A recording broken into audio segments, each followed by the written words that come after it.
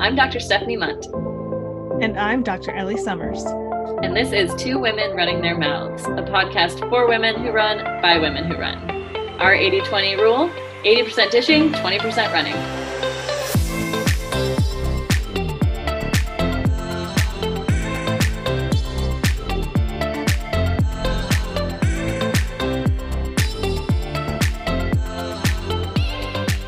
All right, welcome back. Two Women Running Their Mouths. Today, I'm super excited to talk about labral tears of the hip.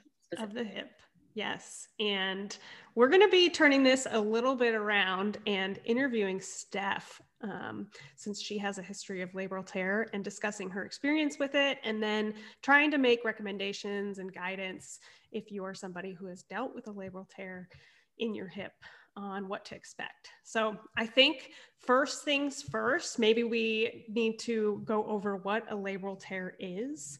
Why don't you? All right, so you've got a structure called a labrum on the, basically between your upper leg bone and your pelvis.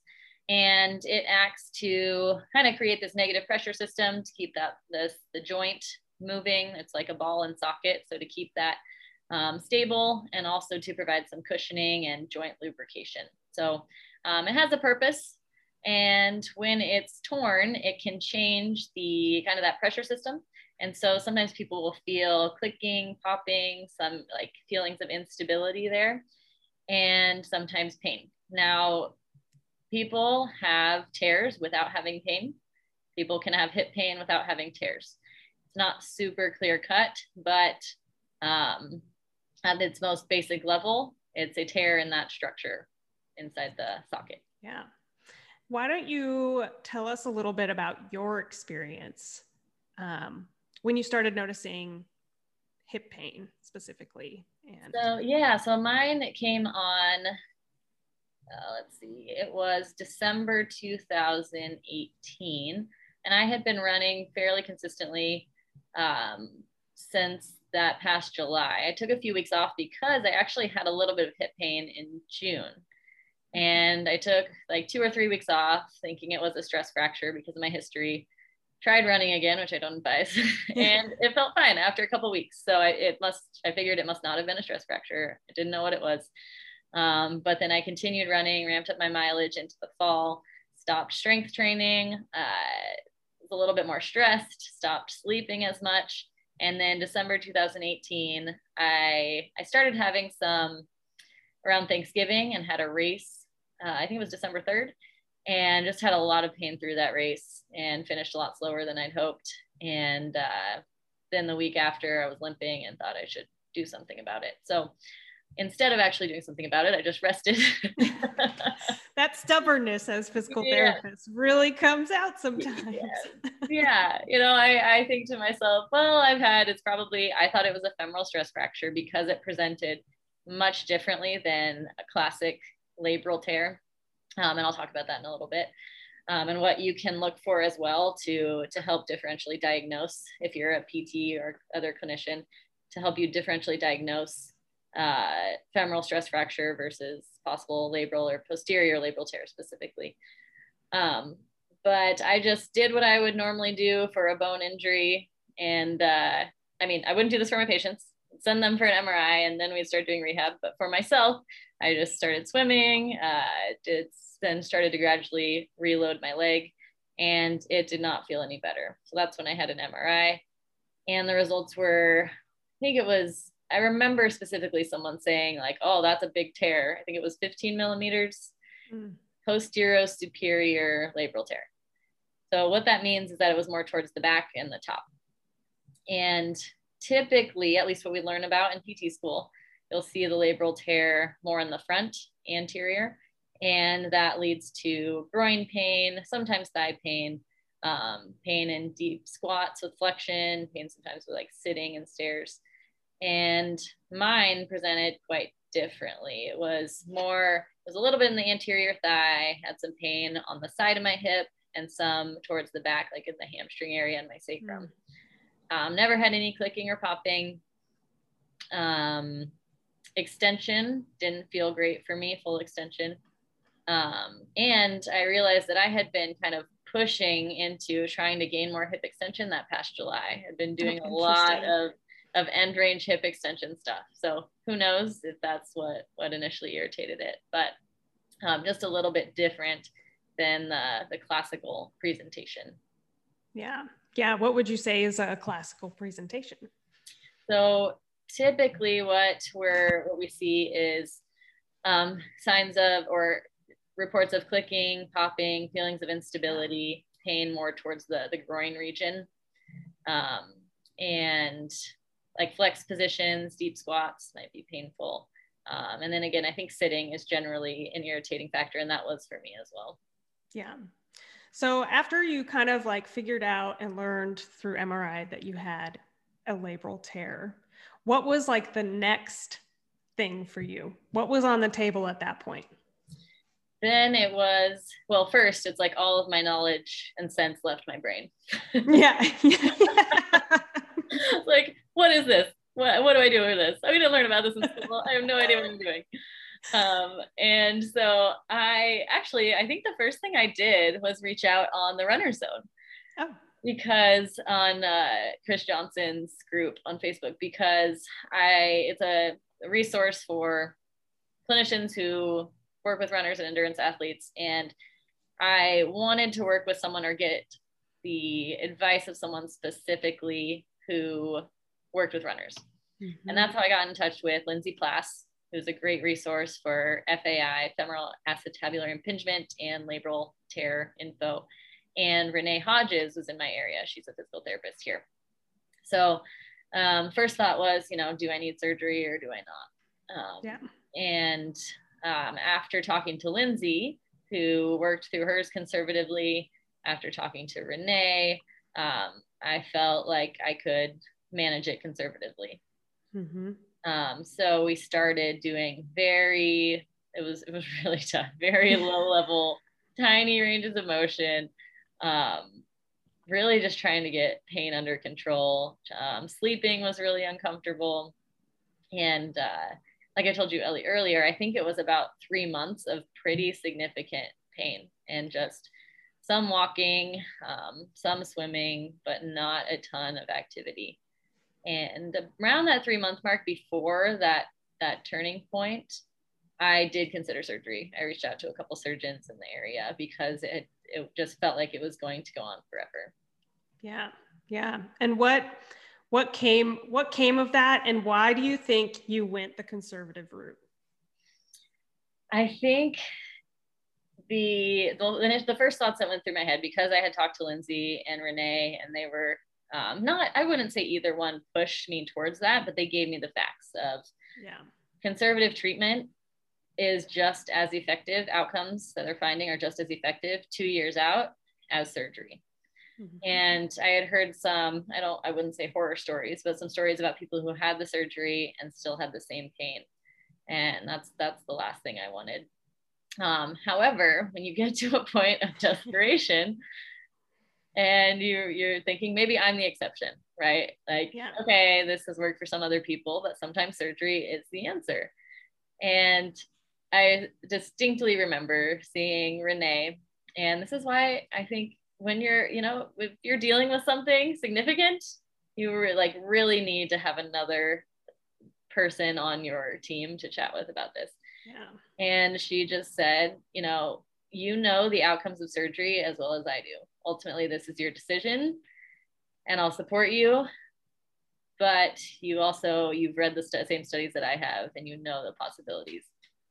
And we also really delved into what my pain perceptions were and what the pain meant to me. And I think that was a turning point in how I managed and perceived the pain that I was having as well. Yeah. Yeah. What did the pain mean to you? Oh, it meant that I was a terrible physical therapist because I couldn't help myself. That it was very, very dramatic. No. Yeah. I think that's a very normal response to pain for anyone who, honestly is an athlete, and then as a physical therapist, same thing. So I just want to normalize that, because yeah, I think it's very easy to self-deprecate our own Yeah. experience, but it's threatening. So go on. Oh, 100%. Yeah, no, you're absolutely right. It meant that I was never going to run again. Yeah. And that would lead to, you know, as someone with, and we've talked about this multiple times, with history of eating disorder and still managing body image issues, it meant that I was going to change completely and not be fit anymore, quote, right? I wasn't going to look the way I wanted to. Basically, my whole life was tumbling downhill, because then that's what this pain meant. And to say it out loud was so eye-opening. Like I hadn't really distinguished that prior to that question. And so I think that's a really important question to be asking ourselves and our patients as well, because once that's unpacked, it really changed how I related to my pain. Yeah. And I actually saw a change in my function and my pain experience, like for the better. That's when things started to turn around. Yeah. It's like a little bit of a release almost, like realizing why this is so meaningful to you. Mm-hmm. And being able to point to that can sometimes help open the door. Definitely. You know, move you forward. And I think an important point that I didn't mention, after I settle those things, you know, I'm bawling. Yeah, of course. Renee goes, is all of that true? It's like, yeah, no. Damn it, Renee. Exactly. I guess not. Yeah. Asking the tough questions. And I think, you know, that's what great physical therapists can do, is ask you the tough questions. And when you're a physical therapist yourself and being in that position, you know, it's hard to remain objective, if not impossible. I don't know if it is possible. So anyway, yeah, that's very fascinating trajectory of story there. I love hearing about it. What happened next? So you're diagnosed with labral tear. You're kind of going through the stages, frustrated with rehab. And then you have that conversation and it moves you forward. How, if you can recall, how do you remember progressing forward from there, getting back to running? From there, I upped my walking a little bit. I think I was doing 30-minute walks a couple times a week, up to 45. And then just very gradually, like it was probably more like every 2 weeks or every month by month, increased range of motion and the strength exercises that I was doing. And then with, you know, there's knowing that there will be flare-ups. And I have a few exercises that are my go-tos during those times. And I actually have not had a flare-up now, gosh, probably over a year, honestly. Knock on wood. Nice. Yeah, knock on wood, right. But if that happens, I know what to do.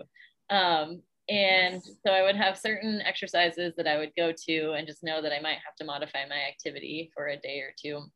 But really just emphasizing multiplanar hip strength and working into greater ranges of motion. And one other thing that I learned from Lindsay too, that's really changed, I think, how I manage myself and other people is similar to how we deal with tendons and muscle injuries.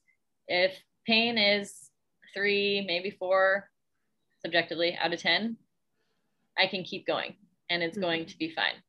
Yeah. You know, provided that it doesn't flare up later, it's not worse 24 hours later, that kind of thing. But it really did work. Like I started running, it was painful. It wasn't pain-free, but as I continued running over the course of several months, that pain went away.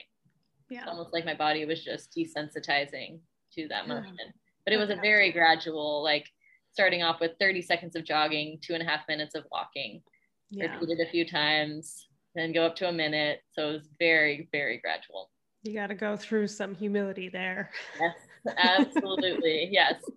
Although I didn't admit this, but over the Arizona summer is when I was starting. And so I didn't mind cardiovascularly. Like, oh darn, I have to stop after 2 minutes. I definitely don't have to catch my breath, but I will stop because so hot.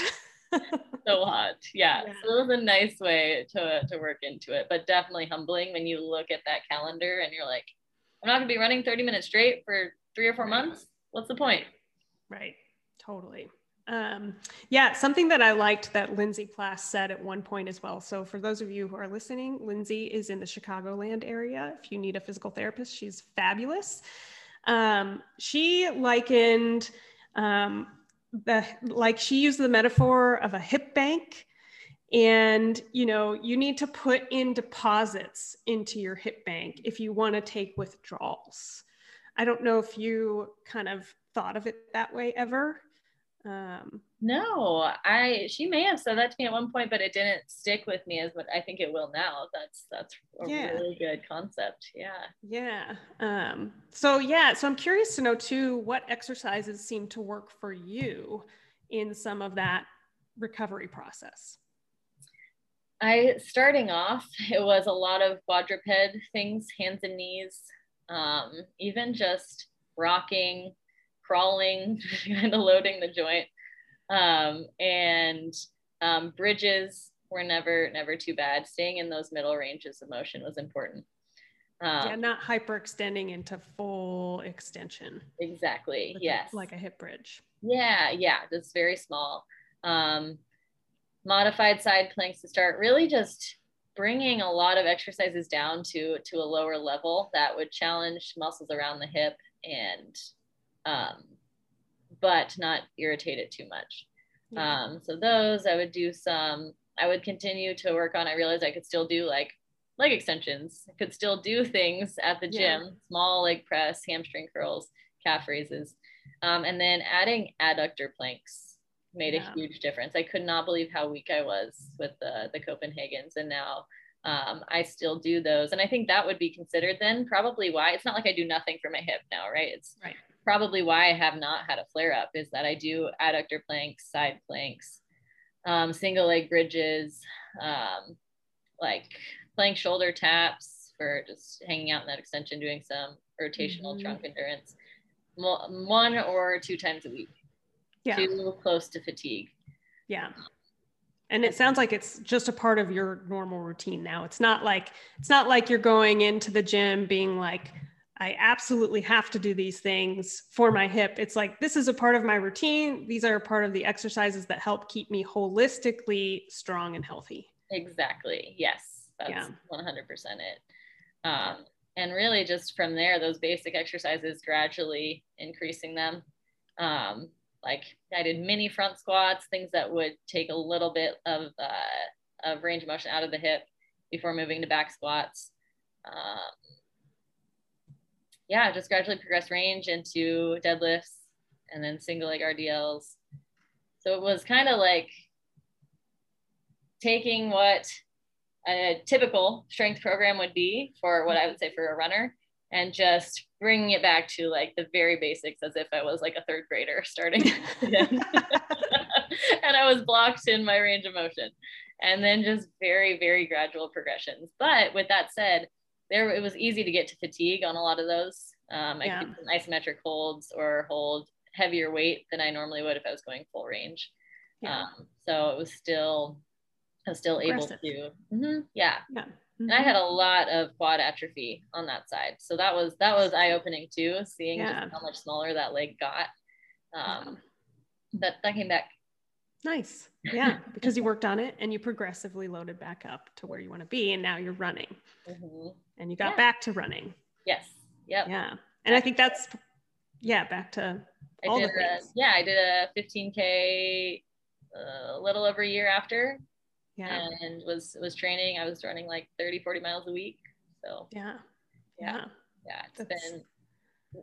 it's hard to, when you have an experience that feels we're always like very present or anxious about the future or thinking about the past, right? But when you're in it, it feels like it's going to be impossible. And then once you're, and this could be related to any experience, right? Once you're 6 months out, a year out, when you think back to it, you can't possibly like get back to that feeling of being there. And so it's like, wow, was I really that upset then? Like that really felt like I wasn't going to get out of it, and now I'm like, it feels like I'm a different person. That's an interesting reflection, because when you're in it, it's very it's dark. I guess you could say. Yeah. It's Definitely. just dark in that place. And it's hard to see the way out sometimes, which is why soliciting help can be so invaluable to getting help. And I think with this particular injury, I'm wondering if some of the listeners might be curious about, surgery versus non-surgery. So surgery versus conservative. So Steph is obviously a success story of conservative treatment, but I think probably a good portion of people who have labral tear do what you do, which is considered surgery. What do you know about that? Like as a physical therapist, what's your knowledge there, and what might you recommend to folks? So my recommendation for most, non-emergent conditions is to work conservatively. Now, this has to be with a specific and sensible program. Unfortunately, sometimes people are working on something, air quotes, for the time that I think is appropriate, which varies from condition, but I think at least 6 months for most of these things, up to a year. But it's not as intentional, and it's not their fault. It's just that with the healthcare system as it is, people don't get enough specialized attention for things like this. It's a lot of times this cookie cutter program. No one has the time to delve into the emotional experience behind it, which can definitely be a contributing factor to your pain, and was in my case as well. So I would definitely say at least 6 months working on something. Think of it as like it almost felt like a part-time job, which is exhausting, and why you need help too, and support. But really, like, as if I started thinking about it as if I had surgery, like in my brain. Okay, so what exercises would I do if I was just coming out of surgery? And my body is going to start the healing process. Maybe nobody went and tied things together, but we know that may not be necessary, and definitely isn't actually necessary for you to function normally. So I would suggest that conservative care to start off. Find someone who is knowledgeable, if you can, in that area, and specific to runners too, because I think oftentimes I've seen that people look pretty good on the table and they can do a squat, and they're like, all right, go try running a mile. And that may just flare up and then make you think that, again, you're going to fail at running, just like be the headed to the dark place. Exactly. Yeah. So I think someone who's knowledgeable in that area is really important. That said, I think there are times when surgery is indicated. I don't have specific criteria for that. I think that's an individual basis. I just think it's really important that if this is something you're dealing with as a healthcare provider or as a patient, that you go the conservative route first. And if you are not seeing the progress you want, and you've discussed that with your clinician, that you seek multiple opinions from multiple orthopedic docs, because some are going to be on the end of wanting to operate more. Some are going to be like, oh no, keep doing this. And I think it's powerful to get opinions that are in line and reassuring with what you're doing as well. Right. The other thing that I was going to say. Yeah. What would you say? Because I'm curious about your experience work. I know you haven't had one, but working with people with this condition. Yeah. I mean, huge bias coming into play here. I think if you want to recover conservatively from a labral pathology in your hip, you can, and you will. That's a huge bias. I think that surgical outcomes, at least in the scientific literature, aren't fabulous. And so, you're just weighing like the risk reward of things and what's going to be right for you and what you're willing to live with and deal with. Someone like you went through that dark phase, and then you get to the point where you have no pain anymore, and it's gone. And you're hiking, you're biking, you're lifting, you're running, you're not just getting back to a functional life, you're getting back to your life. And I think that as a physical therapist, I think it's my duty to show people that that's a possibility, and a strong possibility at that. But, and I say, but if they've already been to a physician who has recommended surgery, it is much harder to show people the light after that's happened. Because it's very dark at that point. Because if you don't want surgery and your doc says that the only option is surgery, that's a very, very tough position to be in for anyone. So, you know, we know people can recover conservatively. And I think that everyone deserves that opportunity and that chance to give it a try, which is why I will always say, go to a physical therapist first, if you can. Yes. Yeah.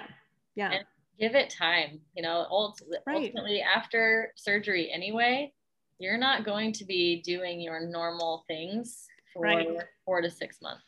Right. So know that it's going to take time. You know, our bodies heal at the rate they heal. Right. I don't know what else to say besides that. Right. It's usually longer than we would like, but it's going to heal. Like your body's made for that, provided that you give it the right environment. Yes, that is so key. And I think, you know, your story is a very clear demonstration of that. And I think it's a very relatable story too, because, you know, of how difficult that time was and how, like, when you're in it, it's really hard to see the way out. And so you're willing to try things that you might not want to try or do to get you out of it. And sometimes it's just like staying patient, working the plan, finding the right provider to help you work the plan and moving forward from there. So absolutely. Thank you for sharing that story with us. Yes, absolutely. And to your point of things you don't want to do, of like in that dark spot, waking up in pain, thinking, all I get to do today is crawl on the floor. I don't want to do that. You know, there are definitely multiple days, I would not stick to the plan. I knew movement was going to be good for me, but thinking that that's the only movement that I was, quote, allowed or could tolerate, and I was sick of it and it didn't make me happy, then I would skip movement altogether. And not that that was maybe, you know, the best decision for my body, but for my brain and for my emotional health days, it may have been. So I understand that from that perspective as well. Like just, you know, being so overwhelmed that you just take a day off, or you don't do your swim workout and you just, you know, pick back up when you're ready. But also there's something to getting out there on the days that you don't feel like it as well. Right. Just getting the, you know, just going through it. Like, all right, I don't want to do this, and I'm doing it. Through the mud. Yes. Yeah. Through the mud. That's actually probably how it looks when I swim. Yeah. Me too. Yeah. You're just in it, doing the work and staying patient. And when it comes to pain too, sometimes I'll use a pain and suffering like scale. And I think this is really useful in this type of rehab too, is like there's pain on one side and then there's suffering on the other side. And as a therapist and as a coach, I'm okay with a little bit of pain. Little bit of pain is not going to completely derail someone. Where I think problems can arise and develop is when suffering enters in. And suffering is, I mean, just like pain, a very individual experience. And I think it's when like the joy of activity starts to be sucked away, where every day is dark. You know, and at a certain point you have to like navigate what you're okay with. But I think suffering is the point where I'm saying, okay, how do we course correct? How do we adjust? How do we, you know, scoop the mud out for you to make this a little bit easier moving forward? Because it is hard, you know, pain is maybe a part of that rehab process. And I think pain is very scary for folks. I don't think I know it is. Yeah. And that pain does not always equal suffering, or it doesn't. Right. It doesn't equal suffering. Right. It could coexist, but that's an important point. Yeah. And you know, like some people are okay with certain degrees of pain and some people aren't. And I think, you know, there's a spectrum there. There's like maybe a spectrum of somebody who's pushing so much into the well of pain that it's a problem. And then there's people who are maybe a little bit more conservative and need to be nudged into it. But I think the message is that a little bit of pain is acceptable if it's acceptable to you. Mm-hmm. Yeah. Absolutely. So, yeah. And I think we do also at some point, maybe not today, want to chat about differential between hip labral pathology and hip stress fracture. Because I think those are the two things when you're evaluating a runner with hip pain that is really important. Maybe we can save that for next week, where we really get specific about how we might look at that, how we might evaluate and assess those things to ensure that we're doing best by our clientele. Absolutely. Looking forward to it. Same. Also, we should mention we're planning on having guests this season. I don't know if we mentioned it last week or not. No. Yes. I'm gonna have guests this season. Yes, we are. We to be transparent, I don't think we've asked them to come on yet. No, but I'm sure they will oblige. Yes. To see when the date works. It might be later in the season. Yes. But we've got some exciting topics to discuss. That we'll reveal later because it's going to be a surprise. Absolutely. And if you're looking for coaching, Team CSU is accepting new coaching clients. So contact either one of us and we will chat and see if we're a good fit for you. Yeah, we are open. Yeah, sweet. And that's it. All right, that's it. Bye. Bye. Bye.